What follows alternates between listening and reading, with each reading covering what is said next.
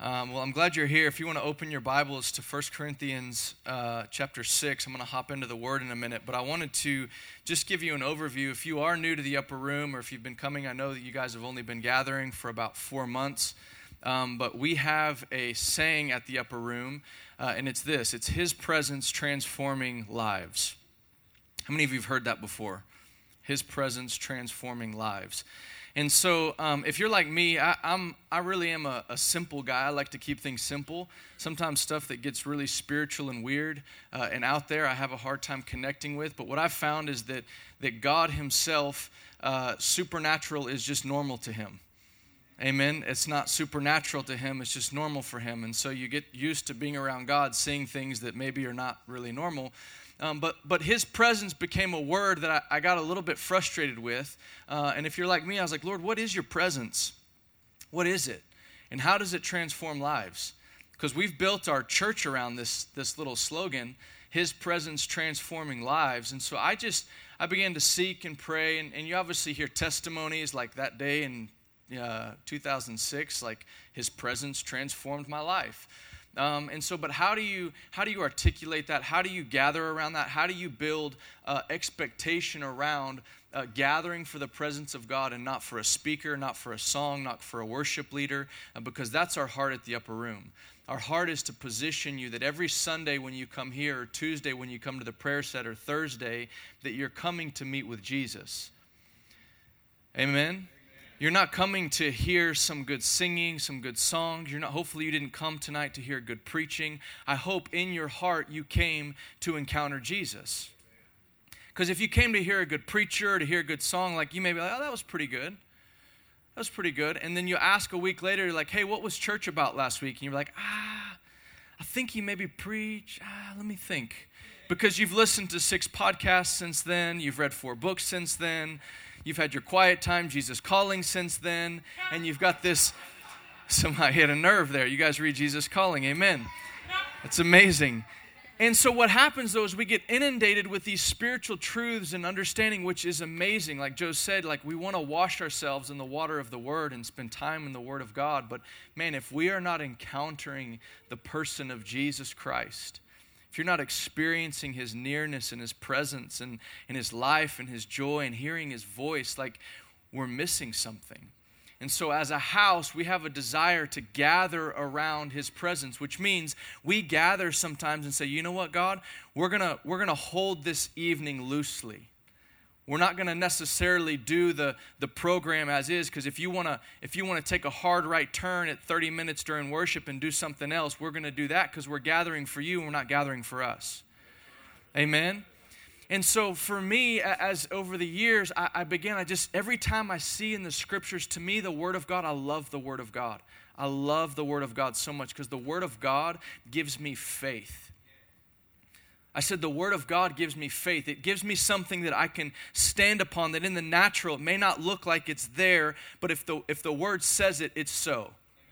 And when you take a step of faith on the Word of God, God's grace comes underneath that Word and establishes that thing that you stepped upon. Are you with me? This happened in my life. The Lord, I won't share that story. That's gonna be a longer story.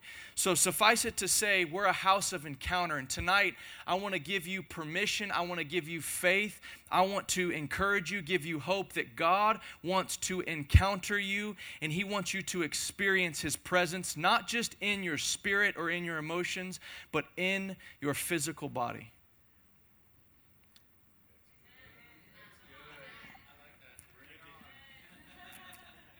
Listen, for a long time in the church, whether it was said or not, we've kind of said, hey, God loves your spirit. He'll kind of manage your emotions. And one day, ultimately, He'll take care of your body when you die. He'll give you a new one.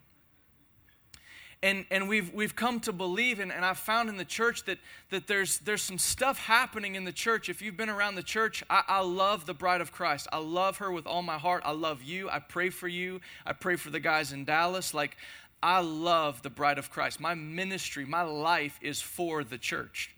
Like, I've given my life, my ministry. People call me an evangelist, and maybe I am, but I'm an evangelist to the church. My heart is to lay down my life for you so that Christ can be formed in you. That's my prayer tonight, is that as you hear the word of God, I'm going to preach the word to you. I'm going to preach 1 Corinthians 6, and I believe as I preach this word to you, your faith is going to explode that God actually loves your body. He loves your body. I'm going to talk about your body, and He loves your body. You may not love your body. There's self-hatred in the church. There's self-image issues in the church. There's people trying to medicate their emotional issues and the way they view themselves by what they eat, by what they look at on the internet, by Instagram. There's all sorts of medication that we do, that we take, that we consume as believers to try to make us feel better about ourselves. But I've got a good word for you tonight. God loves your body. He loves every nuance of it. He loves every aspect of it. He loves your face. He loves your heart. He loves every one of your organs. He loves your body. I'm going to prove it from the scriptures. Like he loves your body. It is a sacred place to Him. It is a holy place to God. Your body is a holy place to God. And as you hear this word tonight, I believe many of you are going to experience the presence of God in a way that you've never experienced. I believe some of you, you've said even this recently, I've been in a desert season with God. You've said, I've been in a desert season with God, and I just don't, you've been hanging around, and you're like, man, I just want God to come through. And that desert season's about to end. It's about to rain tonight. I want to tell you that. And like my sister prophesied that the fall is coming. That which is old is falling away. That's a good word, and that there's new life coming in Jesus' name. Amen?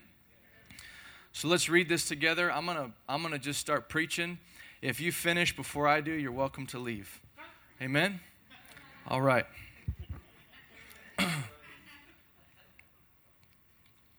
My friend Michael says the clock didn't die for us. Jesus did. So we don't belong to the clock. Okay? So if you finish with the Lord before we do, you're welcome.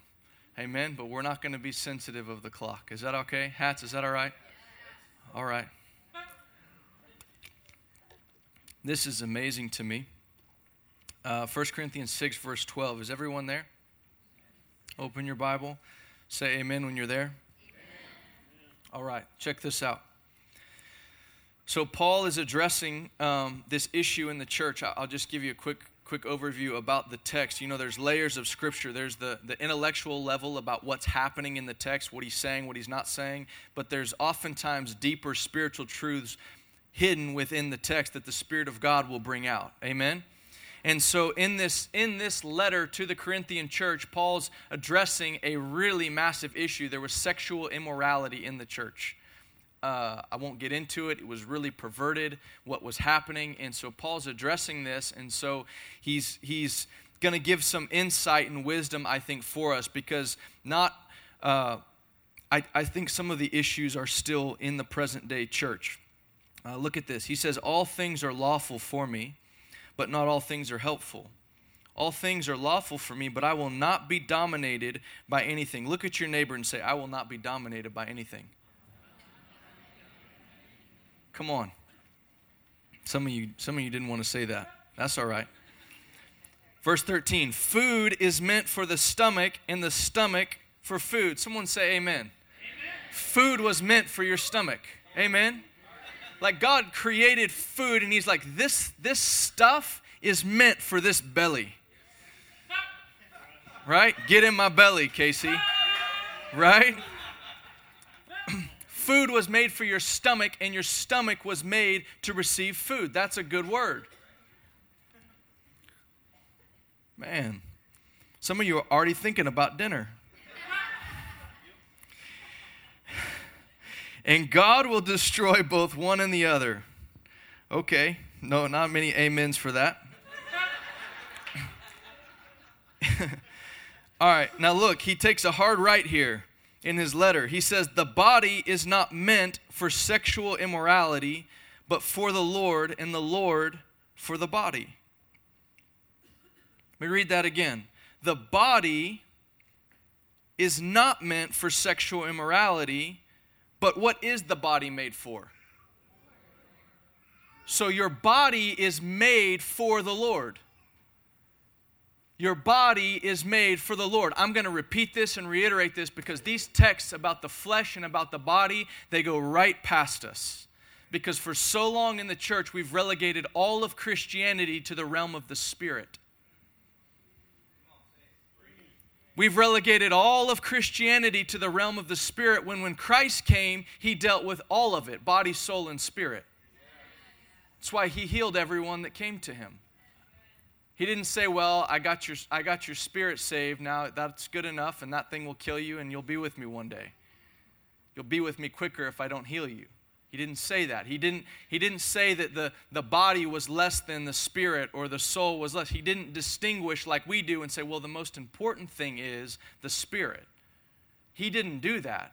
Now, it may be true, we may know that our eternal destination with the Lord is the most important, right? We all know that and can say amen.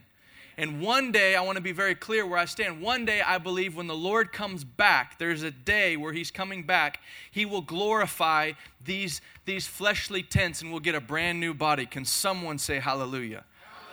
We're going to get a brand new tent, and He's going to put the presence of sin to rest. It'll no longer be the presence of sin in the earth. He's going to dominate all of it, and that's a good day, and we're called to look forward and hope in that day. Amen? But the Bible also speaks of, so that's the final ultimate, but the Bible also speaks of tasting of the powers of the age to come in this life. And that's what we're talking about here. So look what he says. He says, your body is not meant for sexual immorality. It's not meant. It doesn't go together. It's not made for that. It was actually made for the Lord. But here's the profound thing that Paul says. He says, your body was made for the Lord, but the Lord for the body. Does anyone else find it interesting that he's addressing sexual immorality, sexual union between a man and a woman, and he says, hey, your body was made for the Lord and His body was made for you. He's made for you. Let that sit for a minute. Keep reading. Verse 14, and God raised the Lord and will also raise us up by His power. Verse 15, do you not know that your what? Are members of Christ. Now, when he says member here, not being funny, he's not talking about becoming a member of a church where you fill out a form. He's talking, the Greek word, it means limb. He's saying you are a limb of Christ. Your body is a limb of Christ. I promise you, some of you, when you begin to understand this, when this thing hits your spirit, you'll be healed, you'll be set free, you'll be delivered, you'll feel the presence of God rush upon you instantly because you'll understand and realize how connected you are to God. You can't be any closer to God than a member of Him. You can't be any more inside of Him or a part of them than being Him. So some of you say, well, how come I don't feel close to God? I'll tell you exactly why. Right now, all of us are as close to this church as we could ever be. We're in it. You're as close as you ever be, but the reality is there's some of you, you're not present here. Your mind is in tomorrow in your workday or in some issue that you're dealing with finances, or something in the past. You're somewhere else. You're physically here, but your spirit and emotions are somewhere else. You're here, but you're not experiencing what's happening here because you're not really here.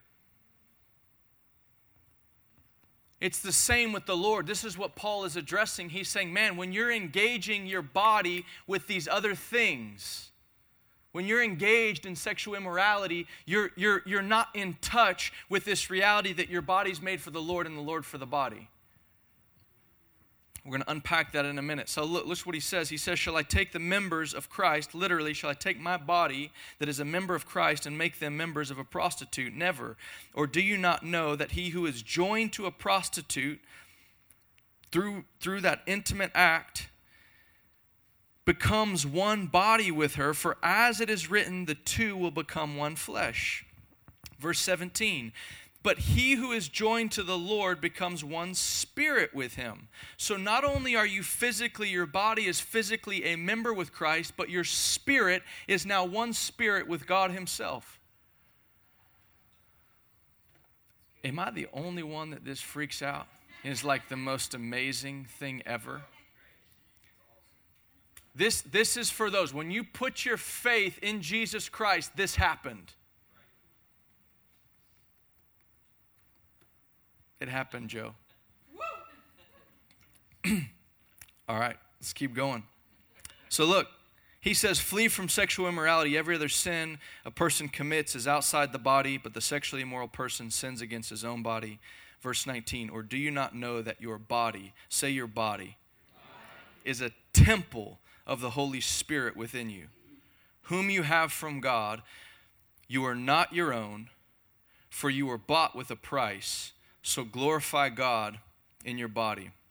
Father, I ask in the name of Jesus, the spirit of wisdom and revelation, God, would you open this text to our hearts, God? Would it not just become something that we understand with our minds? Would it become a living, breathing reality in this body, in this house, God? I pray for an impartation, Lord. God, that the faith would rise in our union with you, not just spiritual union, but our physical union with the living God, which the Bible says is a profound mystery, God. But let it bear much fruit, God. Let these vessels, God, these temples of the Holy Spirit, God, let them come to believe that the God of Abraham, Isaac, and Jacob dwells in their body by the Holy Spirit, God, in fullness, God. Would that bring such courage? Would it bring such hope? Would it cause every ounce of the fall of man, every sickness, every disease, every depression, every anxiety, every hopelessness, God, when that revelation hits, they go, wow, the Spirit of the living God dwells inside of me, God. Would you cause all of those things to bow their wicked knee to King Jesus, who dwells in our mortal body? Would our literal minds be renewed, God? Would our spirits be awakened, and would our bodies respond and react and experience the glory in the presence of the living God? God, that's my prayer tonight. In Jesus' name. In Jesus' name. So guys, I know that was a lot. I know that's intense. I don't apologize. I'm intense. I just am. It's Hatz's fault. It's Michael Miller's fault. Listen, it's so important that we understand that God loves your mortal body. Romans 8:11 says that. He says that if the Spirit who raised Jesus Christ from the dead dwells inside of you, will He not bring life to your mortal body? Life to your mortal body. Why am I saying this? Why am I emphasizing the body? Because so many of us for so long, I believe, we're lacking a power and a peace and a presence to actually live out the Christian life. You were never meant to do it by principles alone. Principles without the presence is dead religion. Principles without the presence empowering you to walk out the principles is dead. It's religion. When God says, I want you to do this, He says, I want you to do this, but then He comes and climbs inside of you and says, I'm going to help you do this. Verse 19, I don't think you got this. Verse 19 says, someone is living inside of you that's not you. When you gave your life to Jesus on the altar, what did you give Him? Did you just give Him your sin? We like that. Hey, yeah, Jesus, you can have all my sin. You can take my hell. You can take all my mess. Oh, we love to give Jesus. Oh, we give it all to Him, right? We love giving our all. Take it all. Take my addictions. Take my past, Lord. Oh, take my sins, Lord. Take it all, Lord. Take it all. You can have it all. We give it all to Him. Give it all to Him. And then we leave that altar and we're like, I gave it all. And I got forgiveness and I got His Holy Spirit. But the Bible says that now when you gave it all to Him, and He poured out His wrath on His Son, and He says, look, He says, I cleaned your temple out. You guys know in John, when Jesus comes in and he's angry. Jesus was angry. Why? Why was He angry? Come on, why was Jesus angry? They defiled the temple. The temple was defiled. You think that story's in there about the temple? What was he angry about? He was angry that the vessel that was meant to house God had become this place of defilement. So his wrath was not for the temple. Come on.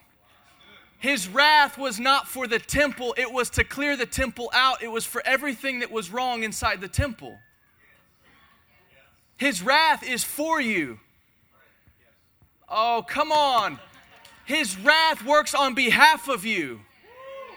He says, no, I'm going to come in. Like how many of you feel comfortable saying, Jesus, come into my temple and clean out everything that's not right with your wrath? Like, come with your wrath, Lord. Come with your zeal. Zeal for my house consumes me. I dare you to pray it. I dare you to get on your knees and say, Dad, come in, Lord. Come with the same zeal that you cleared out that temple. If there's any offensive way in me, by the Spirit of God, God, just come and search it out. Make your whip, Lord. Make your whip and drive out every area of compromise, of unbelief, of doubt, of apathy, of sexual sin, of whatever it is. Lord, come with your zeal for me because you love me. You love this temple. You love me. You love this temple.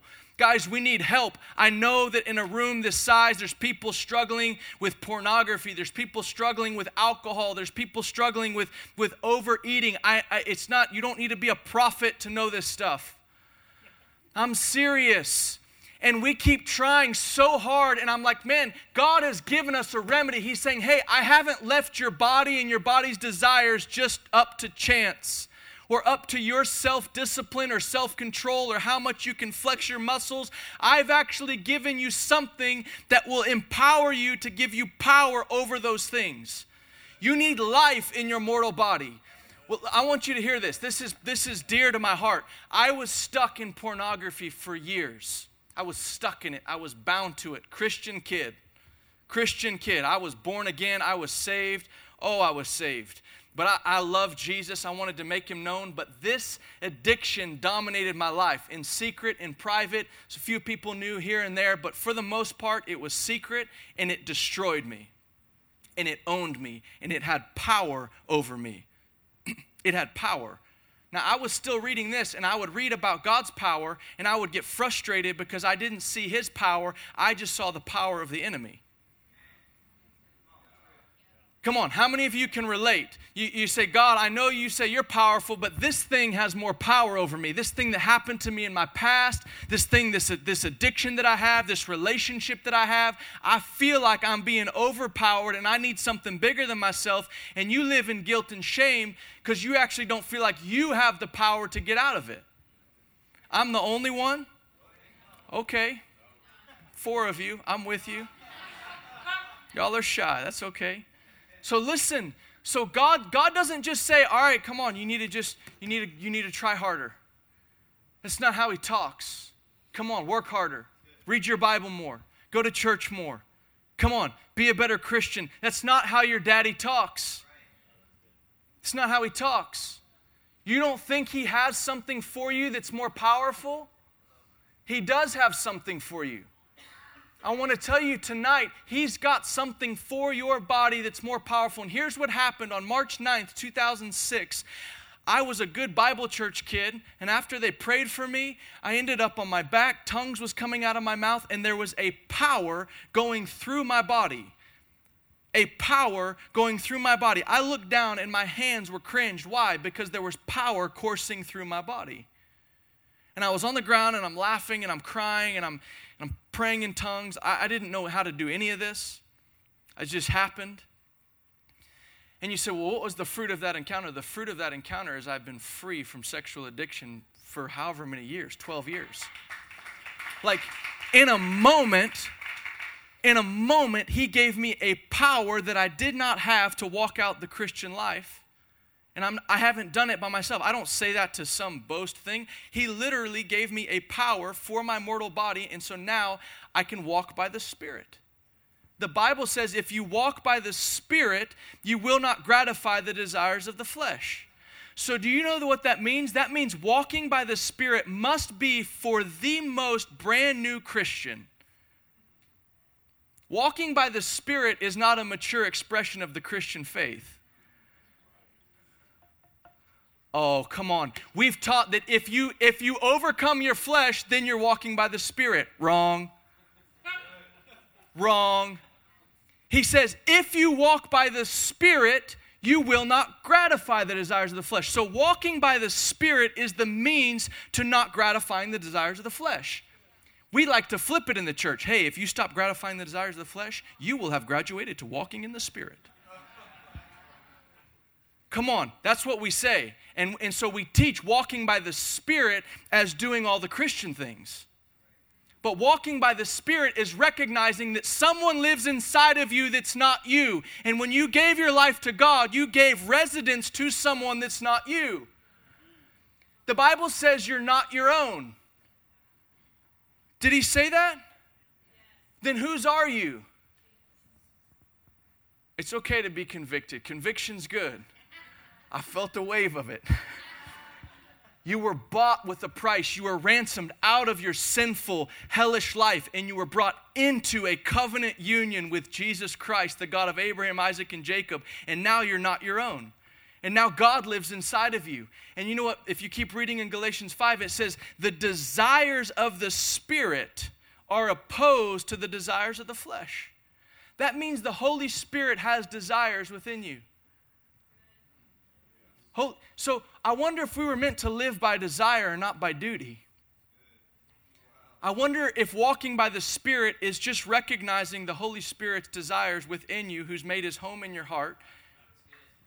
And you're just like, it's just a desire fest. And you're like, oh, I really want to pound all that cake. And he's like, I wouldn't do it. No, listen, because there's a connection between what we eat and our sexuality and our connection with God. It's right here in 1 Corinthians 6. It is. How many of you have done, don't raise your hand. How many of you have done an extended fast? It's just a scientific fact. If you do an extended fast from food of any kind, you stop eating food, your desire for connection with your spouse ceases. That's like, okay, that's just a scientific fact, okay? And there's a connection between what we eat and that desire. And I'm being sensitive. There's kids in the room, so I'm just whatever. Okay, you with me?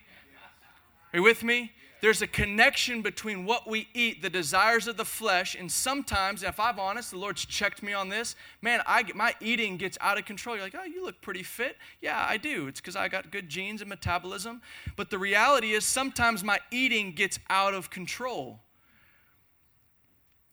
And what you realize is when you gave your life to the Lord, you actually gave him the gate to your mouth. You gave him the gate to your eyes. You gave him the gate to your phone. You gave him the gate to your time. You gave him your body. Your body is what you do with your life. What if the reason why we're not experiencing that temple of the Holy Spirit reality, and sometimes it can be such a big thing, well, what does that mean?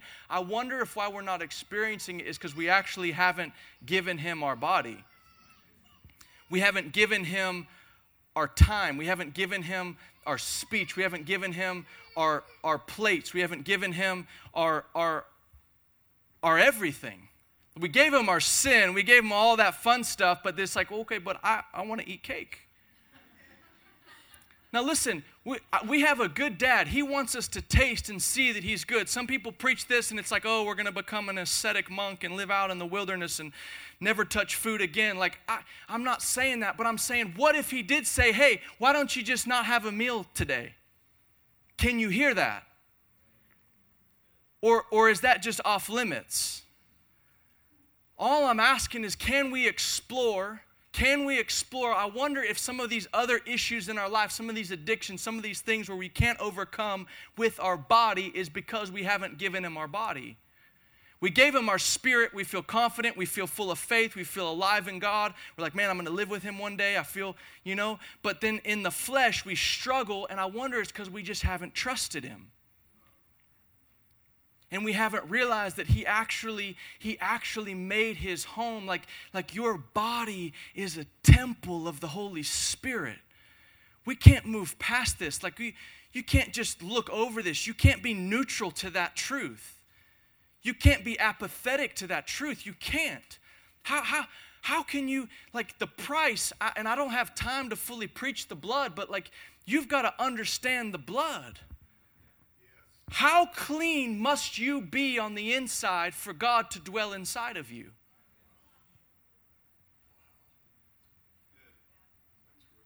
how clean must he made you? How clean must the blood purify you for God to dwell inside of you? 2 Samuel chapter 6, I've preached this many times.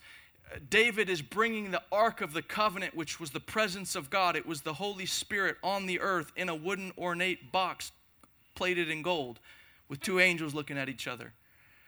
And David's bringing it out of Obed-Edom's house because Obed-Edom's getting blessed his socks off. He's just he's just amazing. And so they're bringing it back. Well, this was before Obed-Edom. And Uzzah, they put it on this cart, and his friend, David's friend Uzzah, reaches out and touches the ark, which was the presence of God, and he dies in a moment. He dies in a moment. Pretty heavy. What we say in the church, if you're born again, what we testify biblically, scripturally, is that ark, that box, what dwelt inside that consumed that man, lives inside of us. You can't have it both ways. You're either a sinner and God has no dwelling place inside of you, or he has so cleansed you by the blood of his Son that you are a literal walking ark of his presence on the earth. Come on, I feel that thing in your spirit. You're like, well, but how come I keep doing this? Listen, we can address all of that, but we have to face the reality and the truth of what the Scripture says is that your body, he's addressing something that people are doing that's not right. And the remedy wasn't stop doing that. No, that's wrong. He's saying, no. There's a better reality. There's a higher plane here. This isn't about sexual immorality. This is about your physical connection with God. And just as much as you want a physical connection with God, God wants it with you. God desires physical connection with you. Do you understand that? God wants to touch you. He wants to embrace you. He wants to hold you. He wants to have deep, intimate encounters with you where you feel his presence, where you feel his power, where you feel his peace. Like he is your solution to everything you're going through. His presence, I'm talking about his presence. His presence is the solution to everything you're going through. You're like, you don't understand, it's my finances. You don't, no, he's Jireh. When Jireh overwhelms you, you're just all of a sudden, all you can see is abundance and you're not worried about anymore about what you don't have. I promise you, I feel so sick. I feel sick in my body. I feel this. You're like, he literally is healer. His name is healer. His name is Rapha. That's his name. That's his nature. That's his name. So when Rapha comes and just snuggles up to you, when you're in bed and you understand that you have that connection, that you're a member with him, and then Ephesians 5 comes to life with you that says no one ever hated his own flesh, his own body. No one ever hated his own body, but does what to it? Nourishes and cherishes it just as Christ does the church. So you're telling me Christ nourishes and cherishes my own flesh because I'm his, I belong to him, that you're looking at this 6'2" white male, 85 on a good day, and this God, the living God looks at me and he says, I cherish that piece of real estate. I cherish it, and I'm going to nourish it, and I'm going to cherish it. And that's my expectation when I wake up, when I spend time with God, is that He wants me to experience Him. And just because you got saved so many years ago doesn't mean you're having these experiences with God, these encounters where He comes so close and you experience Him. And this isn't to shame anyone. This is to give you hope, to give you like excitement for your quiet time. Like He wants to touch you. He does. And that touch is everything. And sometimes I believe it can be a one-time, like I believe there's certain touches that are more powerful, like mine in 2006, like it was a power encounter with God. And there's other times where it's just peace. And listen, sometimes when He says like, hey, I want to encounter you, it's not in the prayer closet. I've got 4 kids. And sometimes the Lord says, hey, I want you to go play with them and I will meet you there. Proverbs says that if you bless your neighbor loudly in the morning, it'll be taken as a curse. Amen? That means the right thing at the wrong time is a curse. This is a word for someone. Some of you keep trying to do the right thing at the wrong time and you're wondering why it's not working. Specifically with your finances. And the Lord brings to mind the picture of when Peter had a debt to pay. Peter and Jesus had a debt to pay. They had a bill to come. I'm prophesying to someone, maybe someone's, that you have a debt to pay. You have a financial obligation, and it's hanging over your head, and it's very real. And Jesus tells his buddy, hey, go do the thing you love to do. Go recreate. And in his recreation, he goes and fish. Peter was a fisherman. He goes and catches a fish, and in catching the fish, he looks in the mouth, and there's a coin to pay their taxes. If that were us, we'd say, Jesus, that was the wrong time to do that activity. We have a debt to pay. We better get to working. We better go, do some work, do something of value. And Jesus sends him to go and do the things he loves to do. And I feel like the Lord's saying, it's like some of you keep trying to do the right thing at the wrong time. You're like doing the right thing. It is the right thing. It is wisdom. In a lot of circumstances, it's wisdom. But in your circumstance, he's actually, he's called you to do something else. And in that thing, he's going to provide for you what you need. And you got to trust him. Who am I talking to? Praise God. So listen. This is so important. We're going to end, if the guys want to come up, we're going to end and have a time of prayer. If you guys want to come on up and just play a little bit. I know we're getting close to time. And I want to get practical here. I want us to encounter this Jesus that we've been talking about. He desires physical connection with you.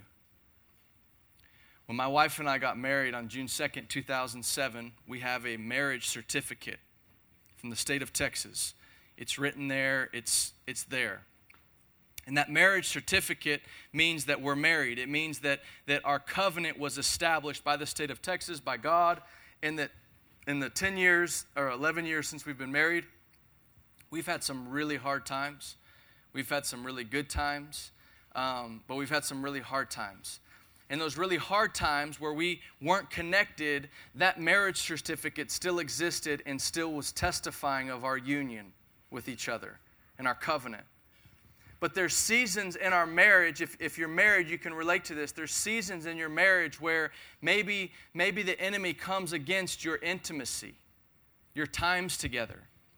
But the reality is, those times that we have together, or those times that we don't have together, they don't change our covenant. If you're born again, you've been sealed by the Holy Spirit. That's your covenant. The blood of Jesus is your covenant. His body is your covenant. And just because you're married, though, doesn't mean you're producing godly offspring. Hear me. I could have been married 11 years, and if my wife and I never came together, we'd have no children. And I believe many people today are spiritually barren because they haven't come to the Lord in the secret place and allowed that connection to take place where He births Himself in you, an idea, a character of His, a nature of His inside of you, and that you actually begin to be transformed into the nature and likeness of Christ. Why? Not because you tried so hard, but because He overshadowed you. He overshadowed you like Mary. All He needs is a virgin womb to birth Himself into the world. That's all He needs. And you say, well, I don't feel like my spiritual womb is virgin. He says, that's what the blood's for.